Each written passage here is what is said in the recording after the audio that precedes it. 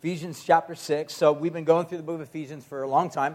We are wrapping it up next couple of weeks. If you guys don't have a Bible, you can raise your hands. We have ushers that would like to get you a Bible. We're going to be wrapping this up really quickly. In short, what we've been looking at over the past several months are kind of two-part series, if you want, looking at the tail end of the book of Ephesians. One, we've been looking at what Paul would identify or describe as the believer's warfare. In other words, as we move forward and follow Jesus, there is this sense of pushback. If you've ever walked and followed Jesus at any point or stage in your life, you know that there are moments and seasons where it's tough.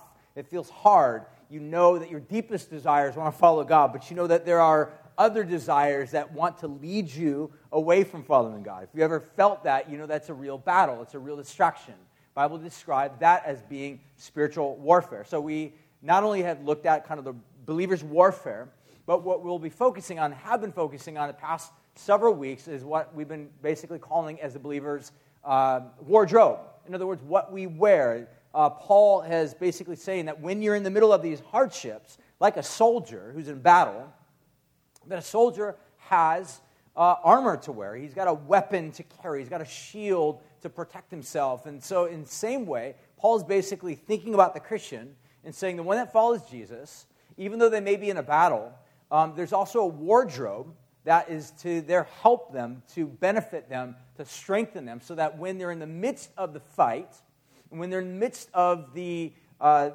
warfare pushing against them, they'll be able to stand. The opposite of standing, in Paul's vocabulary, would be basically laying on your back. The idea of being vulnerable, the idea of being subject to corruption and brokenness. What Paul is saying is you don't need to be subject to brokenness and subject to vulnerability, that you can be strong. That in the midst of the battle, when the heat of the battle comes against you, that you can be strong because God has given us what he describes as the spiritual armor, the spiritual weapons that we're to arm ourselves with. So we'll be picking up at Ephesians chapter 6, verses 13, and then we'll also take a look at verse 17.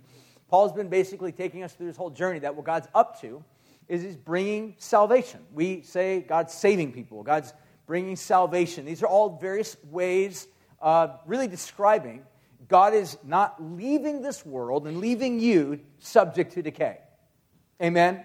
That's really good news. Like most of us in this life, apart from God, we are just simply subject to decay. We're subject to corruptibility. That our hearts oftentimes go after things that lead us to deep places of brokenness. Maybe that's where some of you are at right now. You have tasted, filled your heart on things that have oftentimes, and really at the end of the day, left you feeling broken or defiled or messed up. What the gospel basically does, Paul says, it comes in and it changes you, it transforms you, it gets rid of this old heart that's like an engine constantly driving you after things that are corruptible and broken. And rather than giving you, taking the desires out of your heart for these corruptible things, Paul says that God gives you a new heart that desires incorruptible things. It desires God. God changes you. Now, even though you may be given a new heart that desires God, that is still in conflict. That's where that whole idea of warfare comes in. The conflict, the battle, the military analogies that Paul uses. But Paul is basically saying that the salvation that God brings is not just to you and I as individuals, but it goes out to a community. It begins to transform the larger, broader community around us. In the context of Ephesians, Paul gives one of the greatest analogies, that between two basic factions in the first century, the Jews, Paul was Jewish, as well as the larger, broader, non-Jewish community. This was actually called the Gentiles. And what Paul was saying is that because of what Jesus has done, Jesus has actually not only brought healing to people's individual lives, but through people's individual lives, he's brought communities together that were once fragmented, that were once torn apart, that were once subject to corruption. The gospel, in other words, brings healing. One scholar theologian kind of described it this way, that the gospel does not have a social agenda. It is a social agenda. It changes society. It changes people's hearts. It changes people's lives. And when you get enough people as individuals changed, that forms a society. Healing begins to spread out. I love that image because that's exactly what Paul's saying. Now, at the same time, there is healing taking place in individuals' hearts, in the broader community at large, between Jew and Gentile and so on and so forth, that is steeped in the middle of this warfare. So we have what Paul identifies as a devil, the devil who is constantly trying to undo, tear apart, bring apart all of this work that God has brought together in the gospel. This is what the devil is doing. He's trying to undermine and destroy or sabotage God's good work. So Paul is basically writing in kind of the final closing statements of this letter to these Christians saying, I want you to be aware. Don't be ignorant of the fact that yes, there's pushback. Yes, there's tension. Yes, there's challenge to this healing gospel work that God's bringing into this world. But you don't need to fall prey to its brokenness. You can stand. And this is where we enter into the story of Ephesians chapter 6. I'll pick it up at verse 13, like I said, then I'll read verse 17. Verse 13 says this, take up the whole armor of God that you may be able to withstand the evil day. And having done all, stand firm. Jump down to verse 17. He says, and then take up the helmet of salvation and the sword of the Spirit, with which is the word of God. So what we'll focus on today is the latter part of verse 17, which Paul identifies as take up the sword of the Spirit, which is the word of God. So we'll talk about the word of God. So before I jump into this, as I was kind of studying and preparing for this, and I was kind of asking myself, like, which route should I go? And pastors do this a lot of times, to figure out, like, what direction should I take on this? And as I was originally kind of thinking about this, like, we should talk about how important the Bible is. And I think the reality is, one of the thoughts that kept coming back to me is I think especially people that have been brought up with any form or knowledge of Christianity or within a context of Christianity, which really a lot of us are, not necessarily everyone, but a lot of us. And if you are someone that has not been brought up within a Christian context, you know that Christians tend to place a high value or premium upon the Bible, especially the ones that are on, television or Bible thumpers or people. There's always kind of this spin on the importance of the Bible, and that's oftentimes leading to all forms of arguments and frustration and angst and so on and so forth. So the point that I would make is that most people think, or at least identify, that Christians hold to the Bible as being a valuable book. So I don't want to spend a lot of time trying to convince you of the importance and the value of the Bible. I'll try to do that, at least within the context. But my major, broader angle that I want to approach this from is going to be really practical. Because I think most of us can look at the Bible and be like, oh yeah, it's valuable. It's important. We should learn it. We should know it. We should memorize it. But the fact of the matter is that most of us don't really know how to do that. So in other words, if you think of it this way, we've all been given the equipment. We've been given, if you would, the Bible. Let me give you an example. How many of us actually own one Bible? Raise your hand. How many of you own, let's say, 3 Bibles? Raise your hand. More than 3. All right, that's a lot of us. More than 5? More than 10? All right. I know I'm probably like in the 15 range. I got a lot of Bibles. Anyways, the point of the matter is, most of us own Bibles. I'm not even going to bother asking how many of you actually read your Bible on a regular basis because I don't want to embarrass anybody. But the fact of the matter is that most of us have Bibles. We, to some degree, have some level of value placed upon the Bible. So it's not a matter of like, if someone were to ask you, do you think the Bible's important? Most of us would be like, well, yeah, of course. It's really important. But if we were to press and say, how much do you delve into it? How much do you read it? How much is it part of you? How much do you have memorized it and think about it and meditate upon it and keep going over it and study it and listen to sermons on it? Most of us, I think, would be like, not me. So I want to really make this as practical as I can and to really try to understand what are some practical ways in which we could really develop a better, for lack of better words, method of our lives, within our lives, to value the Word of God. What are some things that we can do? So before we do that, I want to kind of set the context for this a little bit and just ask a couple questions of the text. So first of all, we'll ask the question, really, like, what is the sword of the Spirit? Kind of start someplace. We'll start with what is the sword of the Spirit. So first of all, the word sword that Paul uses here, there's no doubt Paul's thinking about a Roman soldier. And the sword that he actually uses here, the Greek word, is a word that indicates basically what's called or like a short sword, or identified as like a short sword, as opposed to a broadsword. Kind of a Roman soldier would have like oftentimes 2 types of swords, one a really long one a really short one. The long one was kind of, or the short one I should say, was kind of more hand-to-hand combat, more up close, more personal, and it was oftentimes used like every Roman soldier would have this. So this is the word that Paul actually uses here. The word spirit that he uses, he says it's the sword of the Spirit. The idea here is that this sword, whatever it is, again, Paul's speaking in metaphorical language because most of us don't obviously carry around like real swords. So it's metaphorical. Paul's referring to something. But the idea that he's conveying is a sword of the Spirit. The word that's used here, a lot of scholars would identify this is probably a reference to the fact that whatever the sword is, it's a gift from the Spirit of God. God gives us something, this agent, this third member, what we call the Trinity, this triune God, who brings order into our lives, gifts us with this sword for a purpose. Not to crush, not to destroy other people, not to ruin other people's lives. I mean, I think most of us would agree that we've probably met Christians that use the Bible to tear others down, right? We've been involved in those conversations on Facebook. We've seen blogs that utilize that. We've heard preachers and messages in which people use the Bible as a means to destroy and crush and ruin and bruise other people. But this is a sword of the Spirit of God. I love this image of the Holy Spirit. In fact, every time we sing a song about the Holy Spirit, I always get this picture in my mind. So when we sing songs like, Spirit of the living God, come fall afresh on me, or whatever the case is, any song that invites the Holy Spirit, I always think of Genesis chapter 1, where it says, in the beginning, God created the heavens and the earth, and earth was basically being brooded over by the Holy Spirit, who was bringing this. He was the agent who brought order and beauty and organization over all these things. In a sense, when we pray, when we say, God, let your Holy Spirit come upon me, what we're really asking, inviting God to do, is to bring order over our disorder, bring life over those areas that are just filled with chaos. And the Spirit, the sword of the Spirit, is a gift from Him to be given to our lives so that now, not to bring chaos or destruction or brokenness in other people's lives, it's intended to bring order.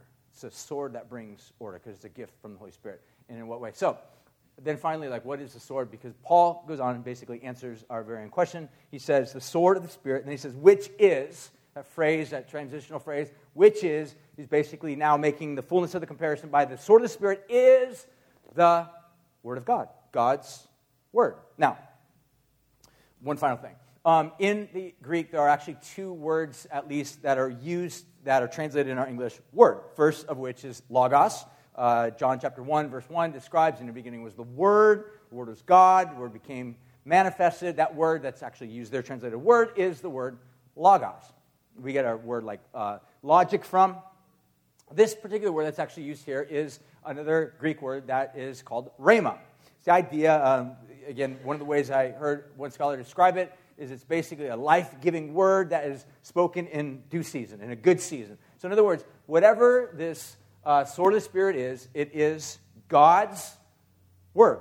If you're familiar with God's Word is what brings order. God's Word is what spoke things into being. It's God's Word that Jesus would later go on to say that man shall not live by bread alone, but by every word that comes from God's mouth. That God's Word becomes, in our lives, in the midst of chaos, in the midst of challenge, in the midst of darkness, this reorganizing, reordering, life-giving sword in our hands. That's what I think Paul is basically saying. So, again, what is the sword of the Spirit? All these things that we just described. Now, next thing I really want to kind of unpack and try to understand a little bit in terms of practicalities. How does this work out? What does it look like? Again, because most of us can, if I were to stop right here and just say, now, you guys all agree the Bible's awesome? The Word of God's awesome, and most of us would be like, we clap, we'd be like, yes, praise God, it's awesome, the Bible's amazing. But most of us, if we just stop right here and we walk out of here, we'd be like, that's great, but what does that mean for us? How do we live according to it? How do we live according to the Word of God? How do we activate it? How do we apply it to our lives? How do we, like Paul says, pick it up to do something with it? Because I think we'd all agree, no matter how much hype or excitement you have about a thing, it does not qualify you to carry it or to wield it or use it. I mean, look, little kids are really into lightsabers, all right? All right? Lightsabers actually aren't real, but one day I hope they are. But point of the matter is, if you gave a lightsaber to a kid, he does not use it. He'd kill people, and it's not good. So the point of the matter is just because somebody knows about something or has some information about it does not qualify them to be able to use it. So if what Paul is saying is true, that every follower of Jesus has been given the sword of the Spirit, so that when the battle gets rough, when we find ourselves in the midst of temptations towards corrupting influences, Paul says, you've been given the Word of God. Do we know how to activate it? Do we know how to handle it? Do we really know how to use it? And I think most of us would have to really just simply be honest. And look, being honest is the beginning step towards transformation. Or we can just continue to kind of play the game and be like, no, we all get it, we understand it, I was raised Christian, I understand how important the Bible is.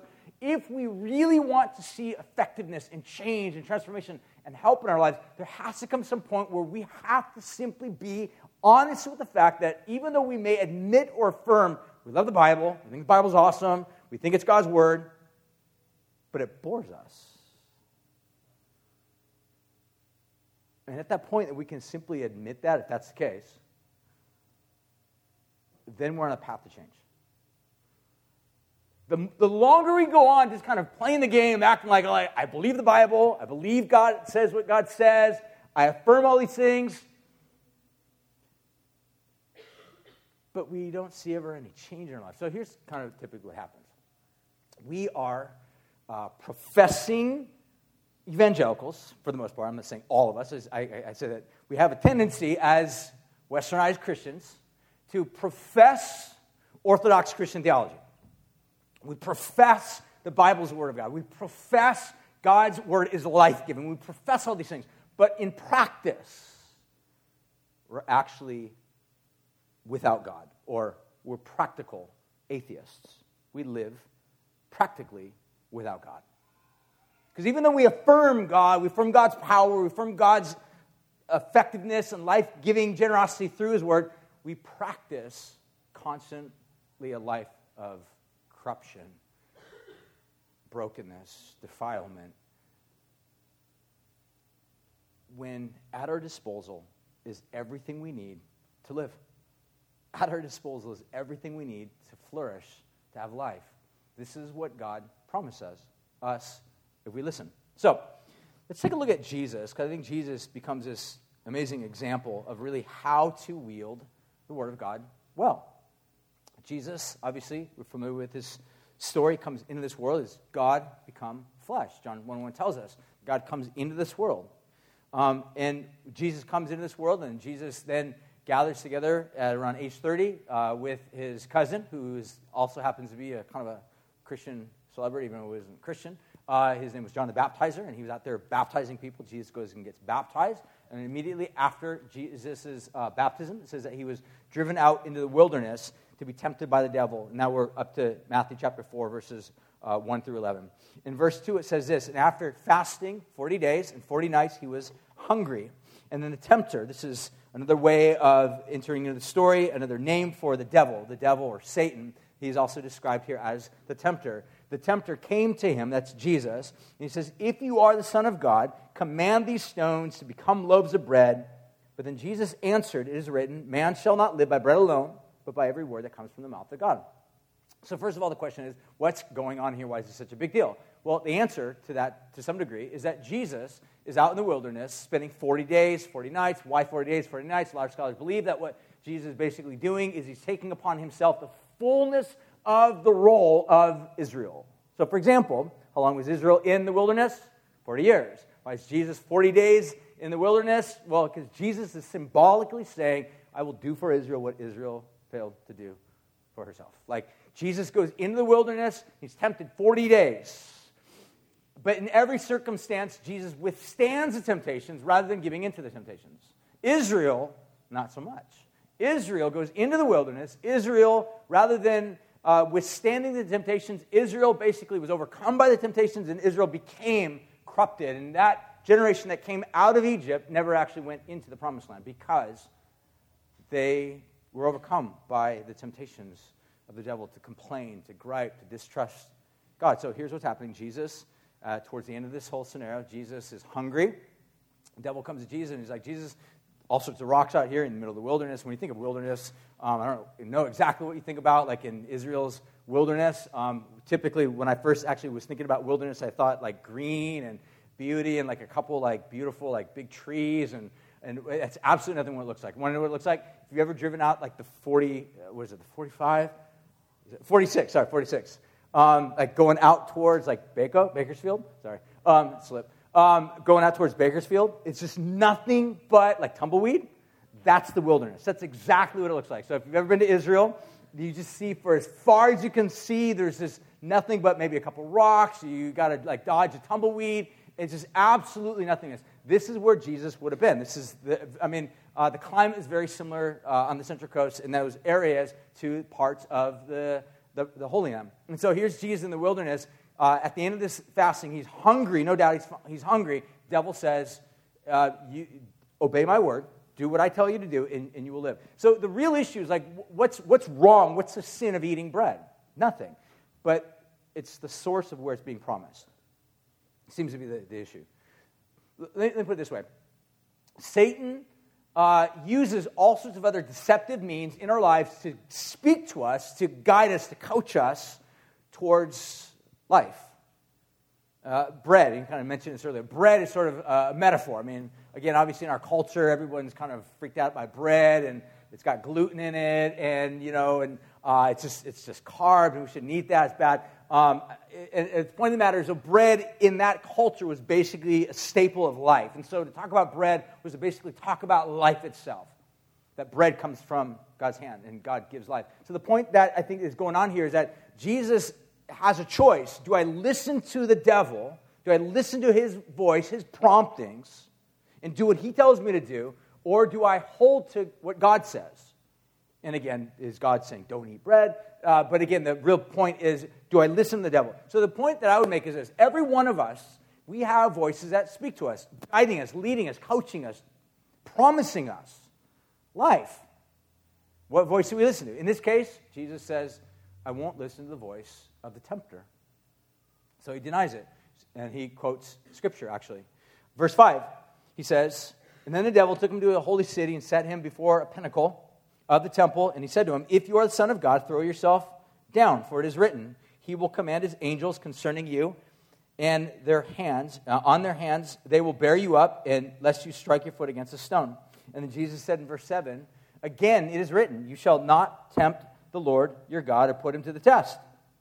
So the picture that is going on here, the second temptation. Jesus is taken up to this area where he sees the temple. He's there for Jerusalem. He's there for the Jewish people, but even broader than that, his mission goes way beyond that. And so the devil basically says, look, if you fall off, if you jump off this thing, God will bear you up. God will send angels, and you will not actually die. So again, the issue is the devil, in this case, the devil's actually using Scripture against Jesus. So think about this. The devil is actually a very well-trained, very articulate, if you want, theologian. He knows the Bible. The only thing is he abuses the Bible. So this ought to shock us. I would say we are a Bible-believing, Bible-teaching church. We love God's Word. But the question is it possible that the Bible can actually become sort of its own source of idolatry or mishandled, mismanaged? Absolutely, yes. The devil did that. So the point of the matter is that the Bible is not necessarily ever to be an end or an end to itself. It's a means to an end. It's a means to show us the glory and the greatness of God. In this case, Satan is not interested in the glory and the greatness and the beauty of God. Satan is interested in twisting and perverting the Word of God for his own ends. In this case, he's a master at it. So here's my point, that it's possible, as people who say we love the Bible, to actually misuse the Bible in a way that it's not life-giving. Maybe you know Scriptures, you memorize texts, you understand certain theological concepts, but at the end of the day, they don't really lead you to a heart that is full of love, affection, appreciation for God. It's just like the devil. Rather than life-giving, it's death-creating. And so Jesus cancels out the misperceptions and the falsities that the devil says by also quoting Scripture again. And then finally it says in verse 8, again the devil took him to a very high mountain and showed him all the kingdoms of the world and their glory. And then he said to him, all these I will give to you, if you fall down and worship me. And then Jesus said to him, begone, Satan, for it is written, you shall worship the Lord your God, and him only shall you serve. So again, what we see with Jesus, 3 different occasions, Jesus is tempted by the devil. In each of these occasions, Jesus actually uses God's word as a sword. as a means to push back the darkness, to resist, to fight.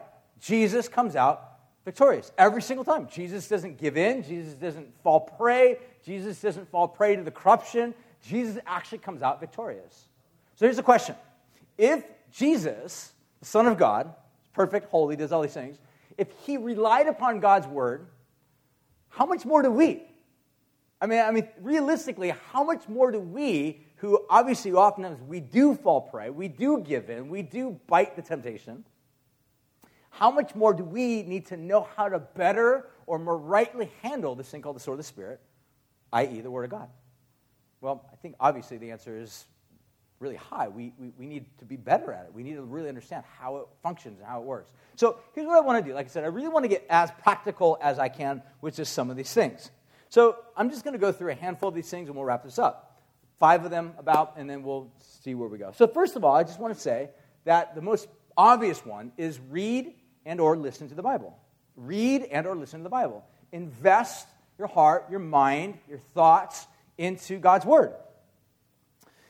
Bring it into your thoughts by reading it and or listening to it. So reading it, if you don't have a Bible already, buy one. Or if you don't have one or you don't have money for it, we want to give you one. We have a bunch of Bibles, and we always have a bunch of Bibles that we want to be able to give away. We have nice little paper ones back there. If you don't want a paper one, if you want a leather one, we also have this thing called Lost and Found. We've got tons of really good, solid leather Bibles. Really good ones. You might have to take a little bit of acetone and remove the name off the person's Bible that's on there, and it's probably have a bunch of notes. You might even find some little letters and tucked away in the Bibles because sometimes people do that. But the point of the matter is you can get a really good, legit Bible. But figure out a way to get a Bible. Make it an aim to actually have a Bible that you will read. Find a good translation that's readable. There's lots of great translations. A lot of people get into a big to-do as to what's the best translation. Look, the best translation, I would say, and this may not be really the best way to gauge it, but one that works with you, one that works for you. I personally like to read the ESV, but I have also invested in, I have King James Version, New King James Version, NIV, a lot of them. I like to read in the New Living Translation. It's a very readable, easy translation to read. But figure out a translation that works for you and get it and read it and find a Bible that you can actually value and begin to read it. Another thing is listening to it. I personally, for one, I do read, but most of the time I gain information best by actually listening to it audibly, which is kind of an interesting thing because the whole idea of reading the Bible is really relatively new. Do you understand that? We talk about sometimes they're people have been reading the Bible for 2,000 years. No, they haven't. As simple as that. No, they haven't. And we know that because most people 2,000 years ago were illiterate. Secondly, nobody had Bibles. If you had a Bible, it was actually written on a scroll. And scrolls were massive. And nobody would carry around these big, massive scrolls. Nobody had Bibles. Small, select few people had Bibles. If you're really rich, you had a Bible. But most people didn't have Bibles. So how did people get the Bible, information from God, through people, into their hearts and minds? Audibly. They talked about it. They listened to sermons being preached. They talked about it all the time. The Bible is always being brought into them. So again, go back to our little question I asked earlier. How many of us have Bibles? Most of us have Bibles. So in other words, that alone puts us at light years beyond people 2,000 years ago. Do you understand that? This is not to make anybody feel bad, by the way, but it's just to make us come to a realization that we are surrounded by Bibles. We're surrounded by good theology of the Bible. We believe the Bible is good, we believe it's valuable, and so on and so forth. But the problem is that, for the most part, we don't read it. We don't ingest it into our lives. And as a result, when corrupting influences come, rather than being able to push them back with the sword of the Spirit, we oftentimes fall prey to these things. So, another way that you can do this, and I do this often, is just there's an app that you can buy or actually get for free. It's on both Droid as well as iOS. It's called YouVersion. I think this is one of the best. It's an awesome thing. What I like about YouVersion is, again, I told you earlier, this is super practical. So some of you are just tuning out. Don't tune out. Just listen. What I like about YouVersion is there's hundreds and hundreds of daily Bible reading programs that you can get involved in. It's awesome. There are so many amazing ones, like small versions of the Bible where you can just I'm going to read through the minor prophets in 6 months, or just read through the Gospels in 3 months, whatever the case is. Or right now, I just started one about a week after the new year, going through the entire Bible in 1 year. And again, I'm horrible at this, so don't follow my example. I always, every 2 weeks, I always got to catch myself up to date because I'm always 3 or 4 or 5 days behind. But the point of the matter is every morning, my routine, what I try to do is the very first thing I do when I get up in the morning, I find my headphones, I put my headphones in, and I begin listening to the Word of God. And it's usually about 4 to 5 chapters, which sometimes can take between 10 minutes up to around 20 minutes, sometimes half an hour, depending upon the length of the chapters. But I just want to listen to that. So while I'm making my coffee and I can move around and do all sorts of things, clean up, whatever, because I just want to get the Word of God in my heart, the very first thing. I don't want to read Facebook. I don't want to, fill my mind with, the latest information or the latest news. I want God's Word to just begin to take residence in my heart the very first part of the day. Because I know that by the time I begin to start moving into my day, then my mind's thinking about, what's going on Instagram or Facebook or what's happening in the news, and it's easy for me to get distracted. So there's no more place in my heart from that point of the day forward to actually invest in the Word of God. Some of us, let me say this as well, some of you guys are more nighttime people. How many of you guys are nighttime people by nature, all right? How many of you are morning people by nature? All right, morning people went out, so I'm a morning person. I'm worthless post 8:30. And so I know people that are I read the Bible late into the night. And I'm that's awesome. I can't do that. I'm asleep by 9. But I'm also, I wake up at 4:45, 5 o'clock. I just open my eyes. I don't even set my alarm clock. It's every day I just wake up and I'm wide awake. My wife's how do you do that? We're on actually 2 separate time schedules. She's a night person. I'm a morning person. And so the point of the matter is find ways that work with you biologically and work with your budget and so on, and get the Bible into you. Begin to meditate and think about it. Another way is attending church services. We say this oftentimes, but in America today, I just recently saw and heard a statistic that basically said, it came out by a Barna Group. They basically said that out of the average American Christian goes to church once out of every 6 weeks. 1 out of every 6 weeks they actually show up at a church service. So if you think about it this way, 1 out of every 6 times showing up at church, it's absolutely impossible for you to get within the cadences of the church. You cannot be in the rhythm of what's happening in the church showing up every 6 weeks. So let me add one other layer to that. If you are a mom or dad and you got kids and you show up every 6 weeks, not only is it impossible for you to be within the cadences of the church, it's absolutely impossible for your kids to actually be within that same rhythm. So at some point, there has to be a level within your own heart whereby you make up the decision that you will to add to your life things that are of value. All right? So it's not so much can I, it boils down to will I. Does that make sense? It's can or will. Most of these things I'm talking about, it's a matter of will I recognize the importance of this thing, or will I recognize the importance of where I can be fed from this thing and make it a part of the valuable part of my life. So another way to think about this in which you can do this is to memorize it. Memorize Scripture. So think about it this way. How many things in our lives do we have to memorize, or do we just by nature memorize? Think about how many lines of songs we memorize, or Saturday Night Live quotes, or, think about how many things we memorize. That it doesn't really take any effort, but we just memorize it. It just comes into our mind, we think about it, and there it is. We recall it. So, you're hanging out with some friends, you're talking to them, and all of a sudden a thought comes to your mind, and you're quoting a line from The Office or something like that. But the reality is, at the end of the day, those types of things are, for the most part, trivial. They don't help you. They might get a couple laughs, but 5 minutes go by, and the laughs are past, and you're there's no sustaining, residue from that. I'm no better person from that. The reality is I still find myself in the midst of a mess. But the Scripture actually says that memorizing God's Word is like a treasure being stored up in your heart. Here's what the psalmist says in this particular idea. Psalm 119, verse 11 says, I have stored up your word in my heart that I might not sin against you. What he's actually saying is that storing up, treasuring God's Word, memorizing His Scripture, God's Word, actually becomes a means by which my heart now becomes strengthened against corrupting temptations and desires. Does that make sense? So memorize. One of the best ways I find to actually memorize Scripture, and again, I told you, it's super practical. There is, how many of you guys are familiar with, John Piper has a Scripture memorization thing called Fighter Verses? You guys have ever heard of that? Fighter Verses, okay. There's an app that you can download, it's free.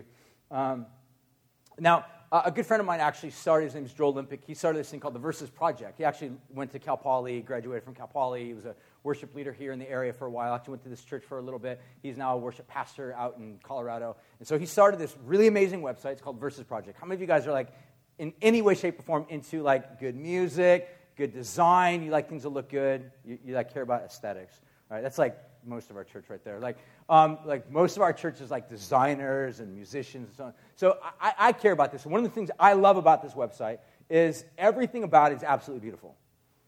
Like what they did is they take Scripture and they put it into a way that is very palatable for people that like good music and like good ways of memorizing Scripture. So you can download wallpaper for your iPhone or your iDevice or your iPad or whatever the case is, or even your desktop computer, and it always looks really good. The music that they always provide is always really legit. In fact, Darren and Jesse, our worship leaders here, they've actually contributed music to that as well. Another good friend of mine, Ryan Delmore, is a worship pastor down in South County. He's actually done songs for this as well. So there's some really great music on there. It's always really well done, and every song that you listen to is always nothing but Scripture, verbatim, word for word. So here's what happens. When you listen to good, solid music that's nothing but Scripture, guess what happens? You memorize the lines of the song, which also double as Scripture. You're treasuring up God's Word in your heart so that you might not sin against God, so that you might thrive, that you might flourish. So memorizing Scripture is a really important thing. It takes time to do that. It's hard. Like, be really honest. It's not easy to memorize. I mean, I wish I could memorize Scripture as good as I can memorize one-liners out of Saturday Night Live, but I can't. So it takes time and energy and effort to go over it, to memorize. That's why I love the fact that there's great music that goes along with it. So check that out. Third one is talk about the Scripture. Talk about it with people. This is what Deuteronomy chapter 6, verse 7 says. It says, "You shall teach them diligently to your children, and you shall talk about them when you sit in your house, and when you walk by the way, when you lie down, and when you rise." So the idea that's basically being conveyed here, God was saying to his people Israel that it's commonly known as the Shema, which is this passage of Scripture some of you may be familiar with, where it says, "Hear, O Israel, the Lord your God is one. You shall worship the Lord your God with all your heart, mind, soul, strength, and might." And what God was basically saying is that I want that instruction to be passed down from generation to generation, from child to grandchild to great-grandchild. And again, they didn't have Bibles back then. So how do you do that? Obviously, they didn't have the Verses Project. They didn't have like all of these things that we have in modernity to be able to do these things. So the way they did that is they talked about the Bible a lot. When they're sitting down at dinner, discussion about Bible. When they're walking on the way, so that's like code for saying walking 4 miles down to the market where you can buy like a dead goat. Obviously today we don't really do that. We hop in the car and we drive 5 minutes to Trader Joe's. We might get a little bit of traffic, so it might like extend our drive like to 6 minutes. But the point of the matter is that for the most part we don't have a whole lot of time where we sit around just chatting and talking. There's ways in which you can do this. Facebook, other forums, coffee shops. The idea is develop a cultural habit whereby you have people in your life where you can begin to engage with them about Scripture. That can be within community groups. One of the reasons why I would encourage you, if you're not currently involved in a small group, community group, find a community group. Get involved in one. If none of them are on the nights that work for you, start one. Maybe just grab some people and be like, "Hey, I got a house. Anybody wants to come over and we're just going to study the Bible, and we'll follow along the discussion guide that Pastor Brian provides every single Sunday, every week, and just begin to study and memorize and talk about the Bible, because the Word of God is sharper than any two-edged sword, and it is the means by which we can be protected and resist and fight these things. So talk about it. Fourth is doubt your doubts regarding the Bible. Let me say this. We live in a culture, I think more than ever, where there is an onslaught of doubt that's casted upon the Bible. I mean, let me put it this way. This is not new, though, because some people might be like, "Well, man, it seems like more than ever in our culture, like everybody's doubting the Bible."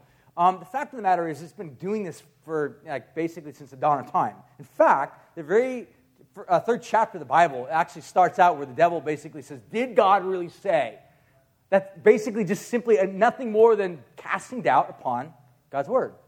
So this is not new, but what I would suggest is this, is that what reason why it seems so all-pervasive is because we live in a technologically advanced type of a world where information, or somebody writes a blog or posts a 3-minute YouTube video, and all of a sudden that goes viral, and everybody knows about it. Or somebody reads a book, and all of a sudden now they're an expert on how they know the Bible's so messed up, and it can't be trusted, and it's so filled with error, and we should never, ever trust it because it's so incongruent with the culture and society around us. But let me put it this way. Have you ever thought about doubting your doubts? Why is it that we as people oftentimes trust that which we should doubt and doubt that which we should trust? There's great answers to a lot of the doubts that are cast upon the Bible. Have you ever thought about investigating them? Especially if you're a person, especially if you're somebody who's like, Jesus I love, the Bible is nothing more than highly suspicious to me. If that's really the extent of your Christianity, I would suggest invest your mind in good literature that combats those things. I mean, read C.S. Lewis, read Tim Keller. Get good resources to begin to combat the doubts that are welling up in your heart. And finally, love Jesus and love what he loved. Do you know that Jesus loved God's word? Every single thing that Jesus said in that season of temptation, Matthew chapter 4, verses 1 through 11, was combated, not by Jesus' take on stuff, although that would have been really awesome because everything that comes out of Jesus' mouth would have been the word of God. But what Jesus does is he actually taps into the scripture that had already been written, and he recites by memory every single thing that was written in God's word to strike that moment.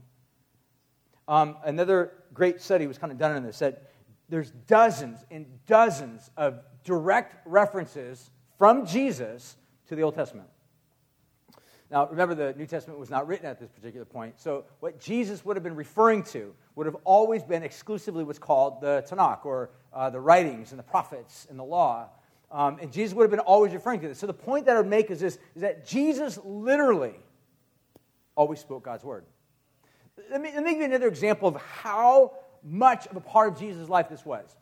See Jesus on the cross. Here he is, literally suffering, dying, being tormented, and he is about to die. And what's Jesus saying? The very thing that Jesus is saying is actually God's word. Jesus is literally quoting Old Testament passages.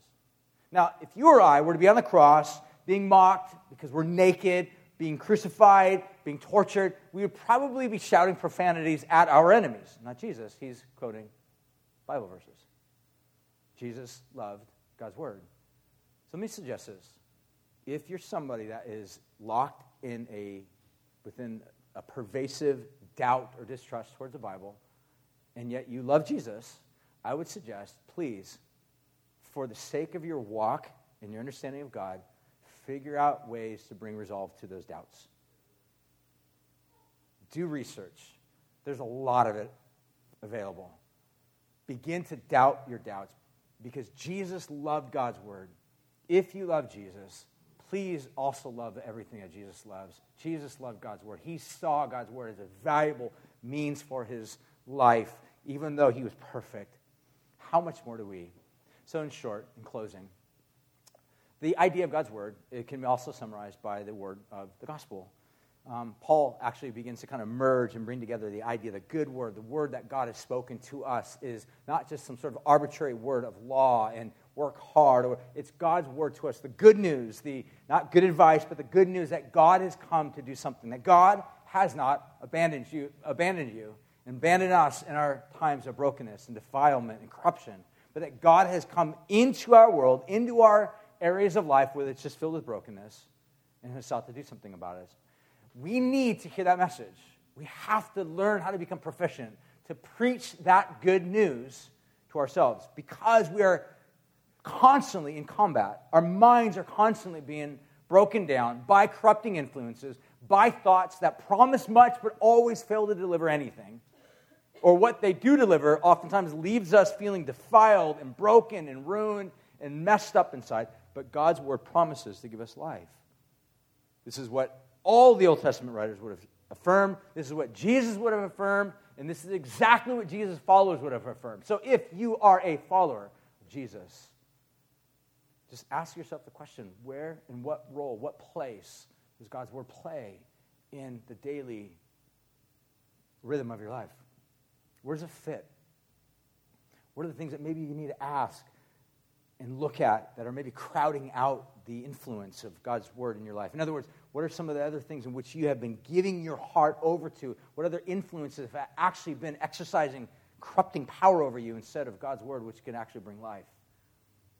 Those are the things that I think, on a very practical level, if we call ourselves disciples of Jesus, we have to, at some point, come to grips with the question, how do we view God's word in our lives? So, I want to finish, I want to pray, and why don't we all stand, have the worship team come on forward. If you're here this morning and there are any circumstances in your life that maybe you just need prayer for, maybe there are areas where you feel as if you've been overcome by corrupting influences, maybe your mind has been filled with doubt over God's word and questions. And again, let me just say this, there's nothing wrong with having questions about the Bible. The Bible's filled with things that are very difficult to understand. I get it. But what I'm saying is that there is great scholarly work that's available to help combat those things.